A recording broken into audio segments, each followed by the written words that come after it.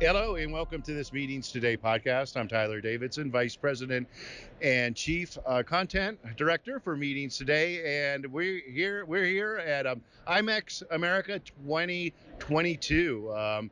It's buzzing on the floor here. Everybody's excited to get back and see each other, and also do some business. And here's is a person who knows the business of meetings and events, being with Merit's Global Events of Enterprise Vice President and Chief Operating Officer Steve O'Malley. Thanks for joining us, Steve. Happy to be here, Tyler, and once again, happy to be at IMEX America. And we were just talking too, about what the atmosphere is like here. And I've been to every one of these. And you were talking about the one last year was really nice and sweet and heartwarming, and people were kind of rekindling their relationships with people maybe they hadn't seen for a while. How is this year's IMEX America different in your opinion? Yeah, so I think, as we said, last year was about the community, the events community, and really reconnecting and just having a wonderful time of catching up with all the news that we've missed for 2 years. I think the big difference this year, this is about commerce. This is about actually executing business. People have lots and lots of demand. People are investing a great deal to be both here as exhibitors as well as here as guests or hosted buyers, and they were looking for transactions. And our booth has been hopping. I think the entire show floor has been hopping, and I know IMEX is just thrilled with the turnout and I guess a record number of hosted buyers. So it really is about commerce this year, Tyler. Well, we're taping this. It's Wednesday, so I can't wait to hear that number. But I think I'll probably have to wait until the press conference tomorrow on Thursday. But so tell us, Merit's Global Events is always, you have such a large audience. You really have your pulse on the industry, and you do issue industry trends reports. So what's the overarching view? What are you seeing in your recent reports? Great. Well, there's a handful of items, and I'll talk about the first one first, and that is the fact that essentially the attendee today is different from the attendee pre-COVID, and that is because I think the entire world has been pushed to their limits relative to kind of the sadness and suffering that we've seen. Certainly our industry being shut down for as long as it was, it's really changed how people view what is their purpose, what is the meaning behind both attending events as well as what is the meaning of their work life. And for that reason, I think we as an industry need to change how we're shaping and designing events in order to attract people in to the good work that we know we do. But that means that we have to have our events be clearly aligned with individuals' purpose, with their values, things like environmental consciousness, things like sustainability, things like diversity, equity, and inclusion need to be front and center in the offering of the events in order to make sure that everybody sees that and that they know that attending that event is going to be in alignment with their value system. So I really do think that this is, those are all things that were coming online in North America in particular, and we're way behind Europe. But now it needs to be a central focus of how we're designing events. Yeah, that's interesting you brought that up because I've been attending lots of press conferences and talking to people here, and really there almost seems to be a disconnect, especially around sustainability, between people in Europe and North America. And I know in North America, DEI is very prevalent, as it should be. Right. But I mean, are we just not getting the message about sustainability, or what are your opinions on that? Well, I mean, I think that's been building, but I actually do think that there's a sea change afoot. We're seeing, in fact, in the RFPs that we're receiving, and in fact in the RFPs we're sending out to all of our supplier partners, that is a critical piece. We need to measure up both as a company that's providing event design solutions, but also we're looking for partners that can help us fulfill on the value chain of how we deliver in a sustainable fashion. So I think there's going to be greater industry focus. There's going to be hopefully industry standards if we can get our industry to work together collectively, because it's in the best interest of all of us. And there's lots of great efforts that are underway. We simply need to collect those together in one body and make sure that we're doing this in the same way. So we are behind where Europe is, but I firmly believe that we're going to catch up. And when you look at what the hotels are doing, I was just with Accor. Accor has all kinds of great tools at the disposal of the meetings industry to measure your carbon footprint. They're committed to getting customer-facing plastics out of every one of their properties this year. The airline industry is frankly already moving forward with their efforts to go to carbon neutrality by 2050, but they're already making that effort relative to bringing in new equipment. And really, the airline industry is only producing 4% right now of the carbon output in all of the world. So, the fact that they're moving in the right direction already is going to be, I think, positive, because we do need people to get on planes. We do need people to go to these events in order to make them valuable. And I think we as event organizers need to be asking all along the value chain, how are we going to complement the good work that's underway in other parts of the industry? So we're getting the message, and it's going to be front and center as we go forward. And you are an event design company, and leading up to this, of course, we had some talking points to go over. One of them was attendees are more empowered than ever. What if we let them design events? What does that mean? So, we like to say that in the past we did events almost to attendees, right? And then for a while we were kind of bringing them in and bringing our clients in and saying, let's create events with our attendees and our guests.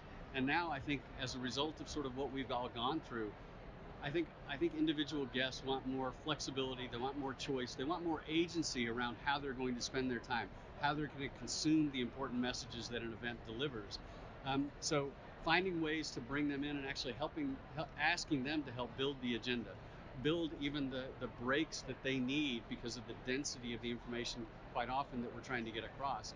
And being open to that, really turning the table and making sure that their voice is absolutely heard, and really they can be the designers with us and for us, and then we're creating an experience that's their own. They own it, and I think that is the future of the events business.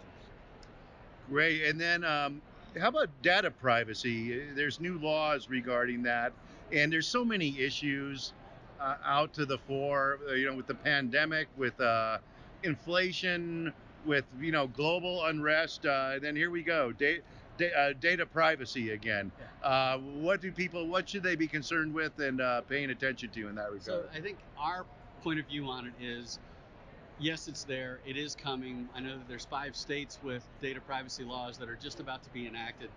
Much of them, they're very similar at their core. All of them are pretty much aligned with GDPR, which our entire industry had to deal with just a couple of years ago. So what we're counseling our clients is, yes, you need to be mindful of data. Let's set a very high standard relative to privacy concerns that our guests might have, but let's not be afraid of it either. If you use data correctly, then it helps you design events more effectively, more cost effectively, and we can get to that data and just be very upfront with our guests as to how we're going to use that to enhance the experience that we're trying to build for them. And let's talk about client-supplier relations. You describe them as being at an all-time strain. I would think one of those issues has to do with the labor environment, workforce. You take a meeting somewhere, and you might not get the service levels that you once had, but you're being charged for those service levels. Is it a cart before the horse sort of deal, or apples to oranges? I don't know what the metaphor is, but maybe expand on that. Sure thing. Well, I think it's so multifaceted. One, the example that you just provided, which is, yes, our clients are paying significant prices, in some cases even higher than pre-pandemic levels, and that really is driven by supply and demand. Demand's at an all-time high for, you name it, airfare, for hotels, for destination services, etc. A lot of that because much of it's being consumed by the leisure traveler. But yes, if you're paying a premium, you expect premium service, and really that's part of the role that we play as event designers. We can be the intermediary between maybe one of the providers that is suffering from the labor shortage, and our people can go in and fill the gap. So that's part of the value that we provide. I think the other part too, when we say that there's strains between ultimate clients and suppliers, is it comes down to sort of legal clauses, if you will. Everybody was burned by force majeure on both sides, right? And just understanding that. We're seeing some clients, because they've had turnover internally with new legal counsel or new outside counsel, and they're really taking a black and white view to contracts that are really the standard in our industry. On the same side, we're seeing our suppliers who are saying, we're not doing that again. The brands they're representing their owners as best they can, vehemently so. And what our job is to help them see that there is a middle ground. And I think that if we just back out of our corners and try and figure out how we facilitate business, there's a way that we can get to a situation that doesn't absolve either side completely of risk, but it's an acceptable level of risk that allows us to move forward with events that really deliver value.